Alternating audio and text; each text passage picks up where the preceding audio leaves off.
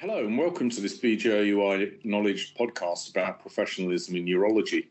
My name is Steve Payne and I'm fortunate enough to be joined today by my long-term friend and colleague, Kieran O'Flynn. Kieran's numerous parallel careers include SAC Chair, Chairman of the JCIE Examination Board and President of BAUS. As President, Kieran brought in guidance on job planning, which has had a major influence on homogenising the pathways to service delivery. Currently, he is co-chair of the GERFT Urology Initiative. So by comparison to his contemporaries, few are as well placed to talk about the changes in urology and how these have affected professionalism in the specialty. Kieran, you're very welcome. Thanks, Steve. It's great to be here. Now, Kieran, professionalism has changed over the last 2 decades, and you've been a consultant for 25 years. How have things changed for the profession as far as delivery of care is concerned in that time? In some ways, Steve, I think the profession is almost unrecognisable from what it was 25 years ago. When I completed training, the expectation was that you would almost certainly be a master of all elements of urology. And that has certainly changed dramatically. It's no longer the case. Subspecialization has come in. We have morphed in terms of what we do from being traditionally open surgeons to doing laparoscopy and robotics. And the nature of the profession, the way in which we deliver services has changed as well. So huge changes in terms of how we work and our behaviours. And do you think that all of those changes have been for the good? Have they been better for the profession? More importantly, have they been better for the patient? Well, if we start with the patient, I think by and large things are better for the patient. It's difficult to argue with the fact that we have certainly excellent metrics in relation to the outcome for our patients in relation to oncology. And I think the moves that we made to consolidate two centres has made a tremendous difference for patients. And the outcomes achieved in these islands compare very favourably with what's going on internationally.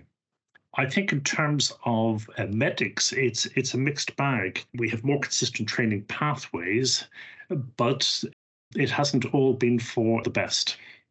I think there is probably less variability in terms of the consultants that we produce at the end of training, but I think our training experience has in truth been quite a mixed bag. So it's a bit of a curate's egg then. I'd agree. We, as a consequence of the changes made in training, I think we have become in many ways less vocational. The vocational aspect of medicine was very important to me when I started, and I see a shift in that in terms of what has happened over the last couple of decades. And I think people view medicine now more in terms of a career. Typically an 8 to 6, 8 to 8 job, and then at the end of their shift, they're happy to sign off. That's very different from what it was when I started. So there are going to be fewer people who are prepared to go the extra mile in looking after you when you need their expertise. I have some amazing colleagues, and we both have some amazing colleagues who certainly go the extra mile, but I think it's not untrue to say that fewer people are prepared to do that.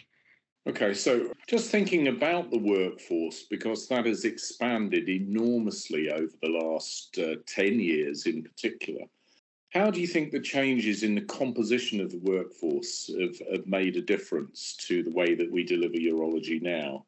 I think that has been brilliant. I'm really proud of the fact that urology as a specialty is approaching parity in terms of the number of male and female who are doing the profession. And there's a tremendous ethnic mix in the specialty. And that's good in societal terms. I think we can be justifiably proud of the way in which the specialty has developed in that way over the last 2 decades. And do you think that that inclusion agenda also comes into play when we're looking at the specialty and associate specialist sort of cadre?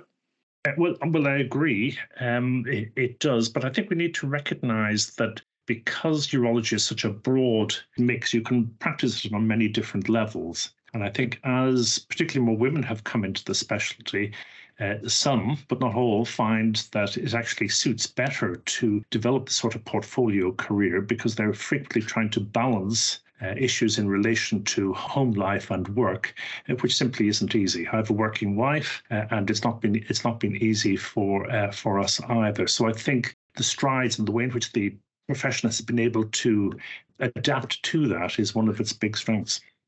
Okay, so if we just now consider the changes, you've enumerated the changes in the workforce. How have changes in working practice made a difference? Well, in terms of working practice, the way in which people view their careers has changed. So I think fewer people work full working weeks as we originally envisaged, so that more people will choose to work part-time. Because we have greater diversity in terms of the specialty, fewer people are actually completing training in unit time, and that's had implications for us. Because of the way in which on-call has seemed to be so onerous, particularly in those units who aren't well supported by mid-grades, that has led to the appointment of more urologists. And as a consequence of appointing more urologists, we haven't necessarily had extra operating time. And so the specialty has changed in that way, so that we operate less and we've become predominantly an outpatient specialty.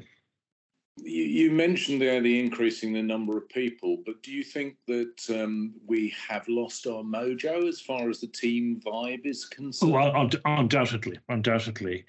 As urology has changed and we've become more efficient in terms of bringing patients into hospitals for procedures, there's no longer the necessity for hospitals up and down the country to have wards.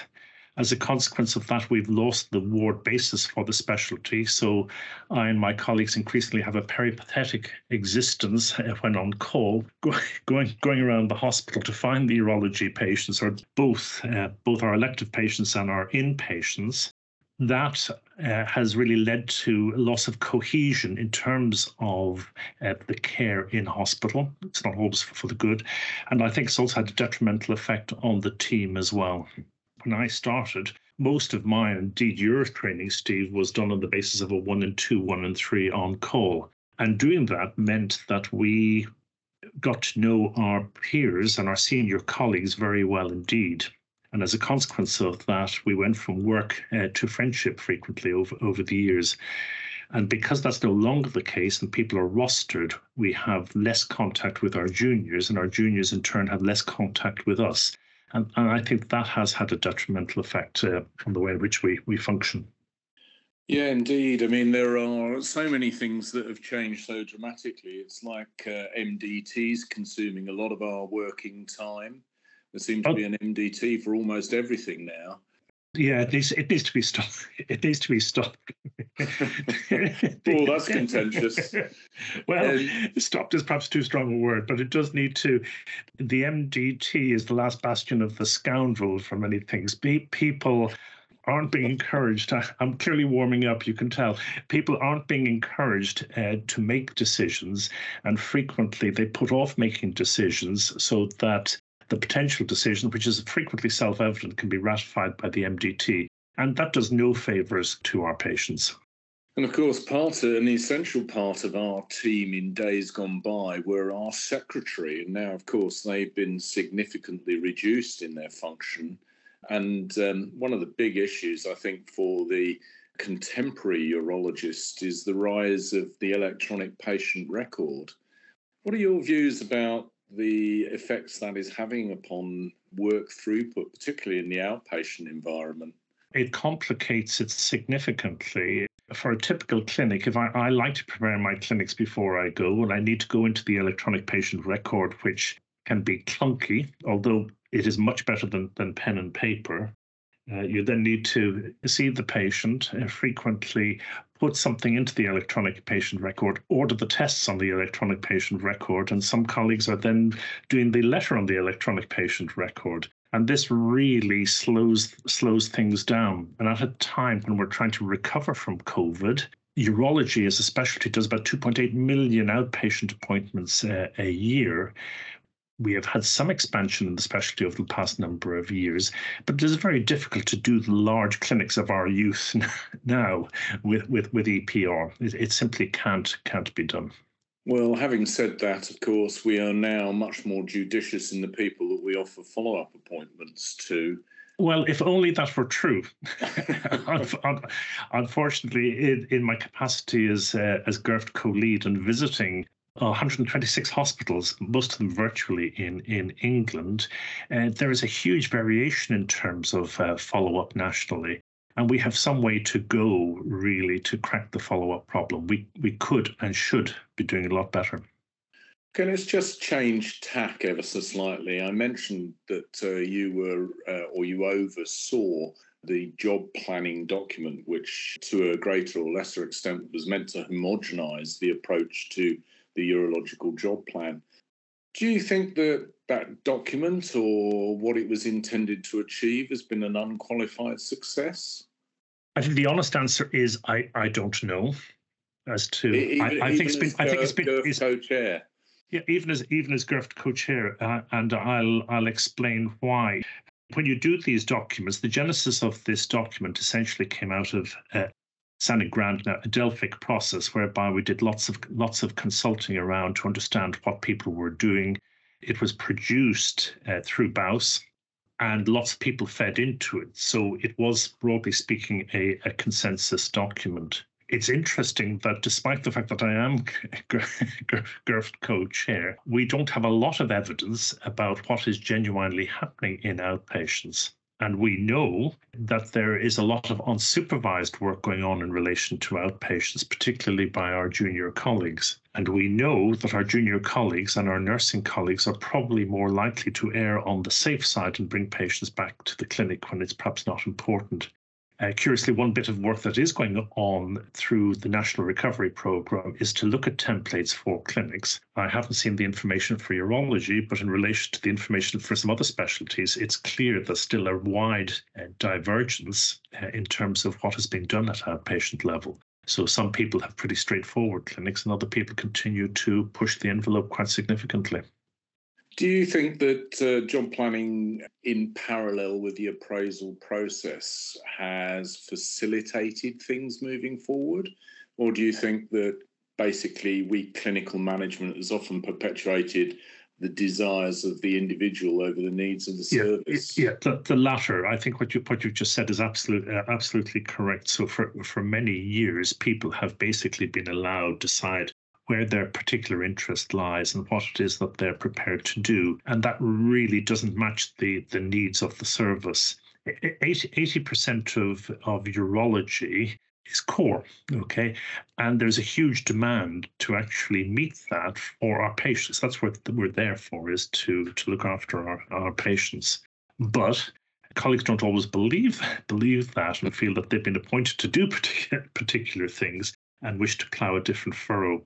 So I think it's one of the real tensions in the system to ensure that, in fact, we do try to match what should be delivered on behalf of the patients.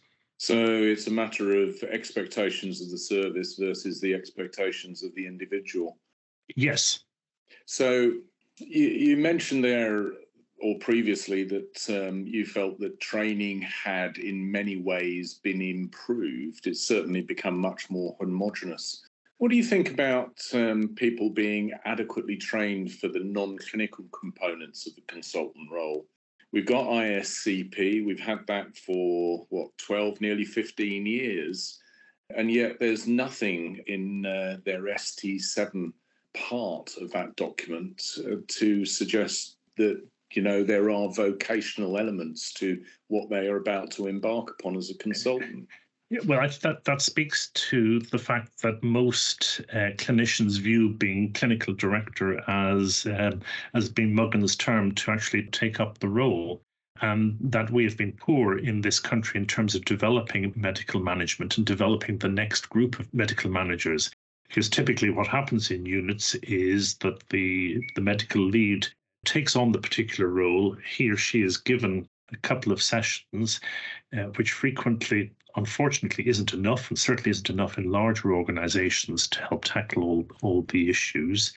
They frequently get these jobs, but don't necessarily function at a level where they can significantly influence. They seem to be the conduit of information from senior management, rather than actually deciding the strategy and how services are going to be delivered.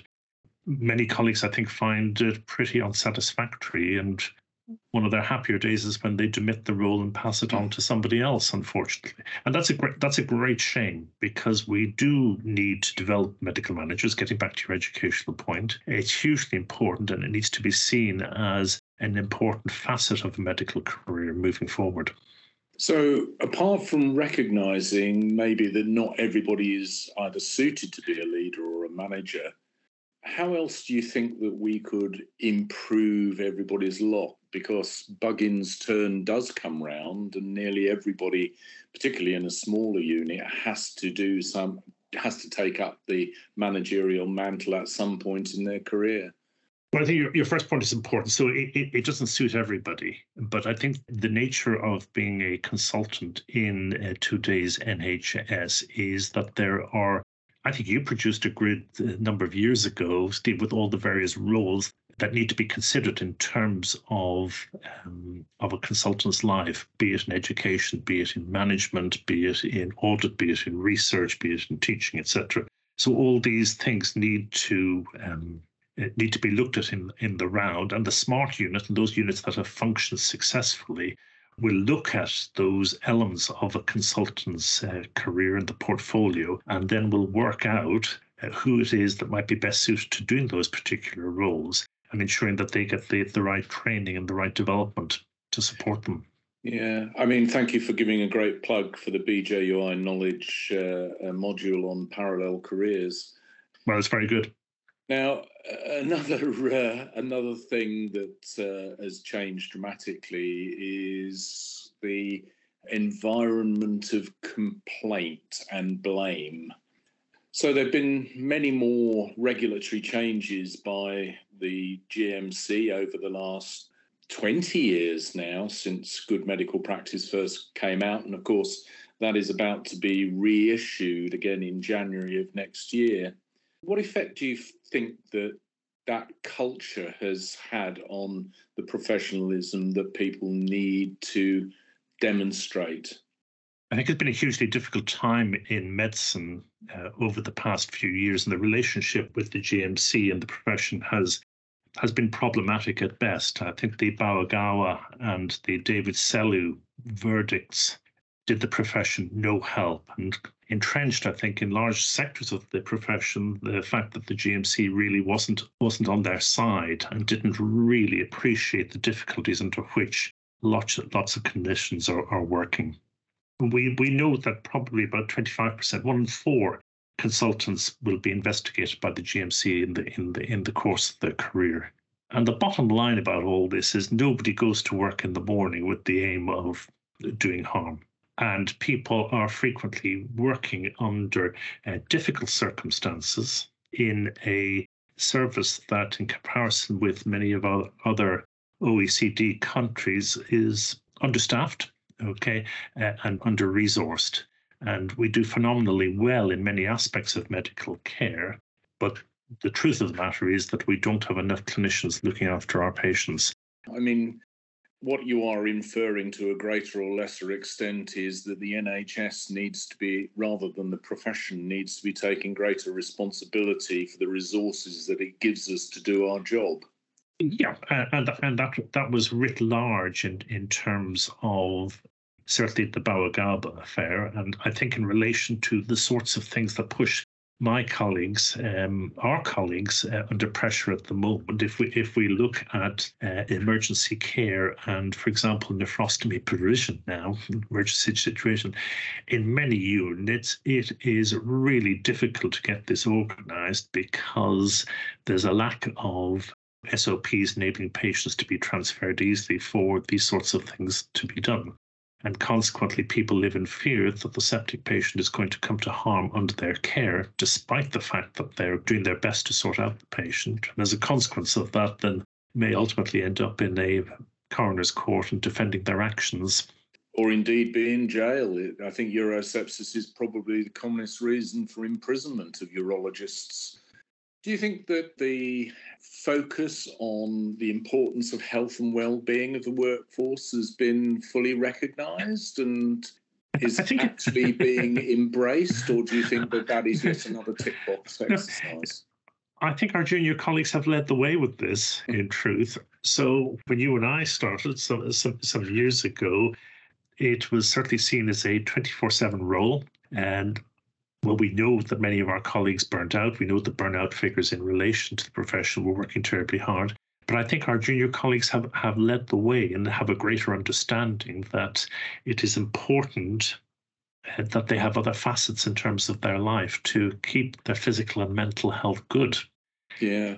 And as you know, I mean, I think that this is dreadfully important. And I think that is a role of the people who've actually passed this way once, in passing a certain amount of that knowledge down to people who are still on the journey.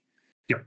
So stress at work is a big issue. How do you think the workplace could be made less stressful?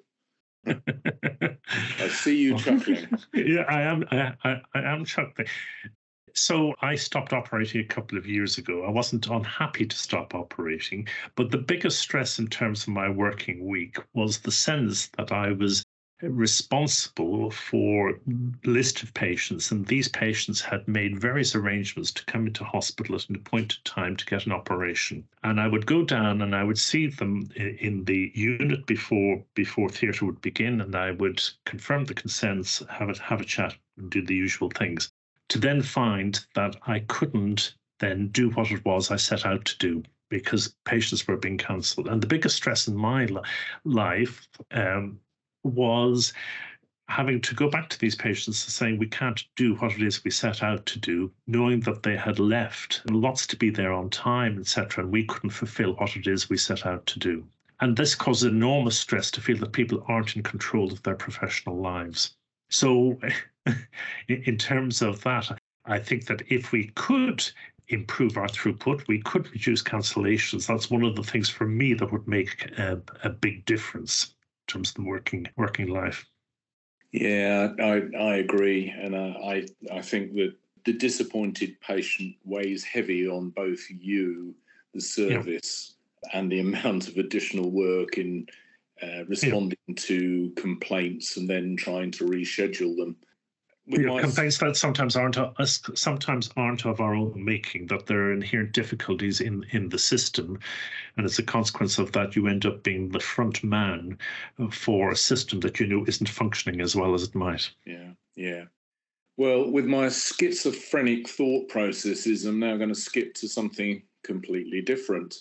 When you were a trainee, you embarked on the Oxford EBM course, and you've written widely about the impact of bias on decision-making. How have those experiences changed your views about the use of evidence to drive practice? Profoundly is the short answer. In the first instance, it's affected my reading because I'm very careful now in terms of what I read, and perhaps more importantly, about what I believe as a consequence of what I read. But the greatest change, I think, has been in my relationship with patients, that when I see a patient in a clinic with a raised PSA, the first thing that comes to my mind is what are the potential implications of that? How does the test function? And what is it that I should be saying to the patient based on what it is that I know, rather than approaching a patient in a formulaic way and taking a history. I'm already thinking of other things in relation to that. So it had a profound effect in terms of the way I've practiced medicine over the last 25 years. So do you think there are any downsides to the use of EBM? Yeah, I do. I think that the cookbook recipe nature of EBM meant that I think patients were perhaps pigeonholed and told that they should have various things done. And the bit that's left out of it is really the desire of the patients and the wishes of the patients. So I think what EBM allows you to do is say that this is what we think is the state of the knowledge. This is where our uncertainty lies. But ultimately, medicine is an art. It's not a science. And it's actually trying to bring the science to the art. And the clue of the art is in terms of the good communication and understanding the patient's desires and needs before a final decision is made in relation to their management. And just to illustrate that in relation to, I mentioned the PSA problem, It's to put the other side of the coin, say, yes, you have a mildly elevated PSA. Yes, we might pick up prostate cancer in a certain proportion, but in fact, the vast majority of patients come through this process and don't have cancer, don't need to have anything done. And that's on that basis of having that conversation that the patient can then decide what is appropriate for them. And I've had very little difficulty with that when you can articulate it well to patients. We've got much better research infrastructure. We've got much more evidence now. And of course, we have guidelines that almost slavishly at times we follow. And you say it can be detrimental to the individualisation of care. What is it that those guidelines aren't taking into account when it's considering the individual? Well, I think the big thing in relation to both research and guidelines is comorbidity. It is that trials are frequently done in patients of a certain age who don't have what the trials might think are confounding conditions that might influence outcomes. And yet we continually try to apply our guidelines to patients who are comorbid. So where I work in the kind of northwest of Manchester, there's a significant amount of comorbidity. And the average person over the age of 50 has 3 associated comorbidities. And consequently, when we get patients referred in with various things, and the guidelines say that we should do it in a particular way, those guidelines may not be appropriate for patients who, are severely arteriopathic or have coexisting respiratory conditions. So in that way, guidelines is what it says. It's a guide. It's not, it definitely should do. And obviously, having worked in the same region as you, I mean, for people that are interested, you can actually look on the various governmental databases and actually find the comorbidity indices and the deprivation indices in the locality in which you're working. Yeah. And undoubtedly it does have an effect. So I would take it from that refinement of guidelines to take age and comorbidity into greater account would help significantly. And just using your PSA analogy, having a cut-off level at which it really doesn't make an awful lot of difference what you do would be incredibly helpful and stop people seeing patients of 80 with a PSA of 6. And I think we're going to see that in the next few months. We'll see more pragmatic piece of work coming out in relation to cut-offs for PSA. Okay, well, we've almost reached our time. Kieran, you've given us a very succinct overview of how urology as a specialty has changed and how the professionalism necessary to accommodate those changes has evolved. We work in a very different world from when you and I started our career. And I can only thank you and hopefully thank you on behalf of the people who are listening to this for your wisdom. It's been an absolute pleasure talking to you. Thank you. Steve, it's been great fun. Thanks so much.